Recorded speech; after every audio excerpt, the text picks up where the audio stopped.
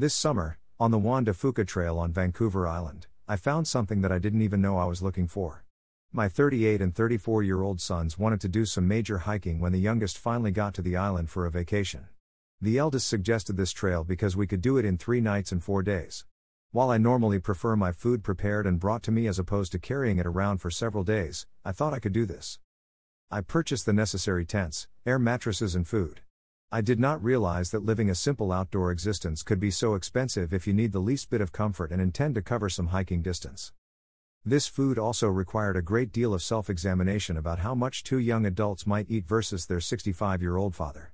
3 meals a day, multiplied by 4 days, multiplied by young adults needing 2.5 servings per meal divided by each food package serving 2 people equals the need to find someone else to do the necessary algebra. I procured 4 days worth of freeze-dried food that, unbeknownst to me, contained 8 days worth of sodium, 16 days if you go with most health practitioners' standards. I also purchased a small 1-person tent for myself. One of my sons is renowned within the family for nocturnal sound effects, so I purchased a 2-man tent for them to share. This gave my grown boys a great opportunity to know each other and an even better opportunity for me to get a bit of undisturbed sleep.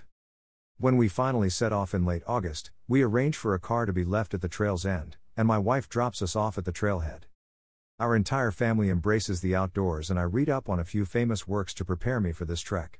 Thoreau wrote that he went to the woods because he wished to live deliberately, to front only the essential facts of life, and see if he could not learn what it had to teach, and not, when he came to die, discover that he had not lived. He intended to reduce life to its lowest terms and find if life was mean or sublime. But I find the writings of Joseph Campbell to be far more in line with my way of thinking. The American author wrote that we should not be asking about the meaning of life, but rather, what does it mean to be truly alive?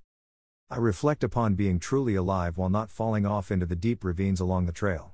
Although I trained with a weighted backpack for 3 months before the trek, walking up and down the Juan de Fuca dirt and mud-filled paths while avoiding tree roots did not fall within my cross-training regime. At the top of each hill, of which there are many, my boys wait. Their mother gave them strict instructions to watch out for me. And to bring me back. I thought of this as a reversal of roles, much like how my wife and I looked out for our children when they were much younger. The boys even helped me pack my backpack correctly, with the sleeping bag at the bottom and the heavier food items toward the middle and closer to my back. This reminds me of when we always made sure they had their lunch before heading off to school. Now, instead of juice boxes, they pull out their filtered or sterilized water. While they are busy hydrating, I recover from my falls and wash my bleeding wounds. Whenever they stop to catch a breath, I stop to hopefully coagulate further. After a few hours, we look like a scene from The Lord of the Rings. I resemble Gimli.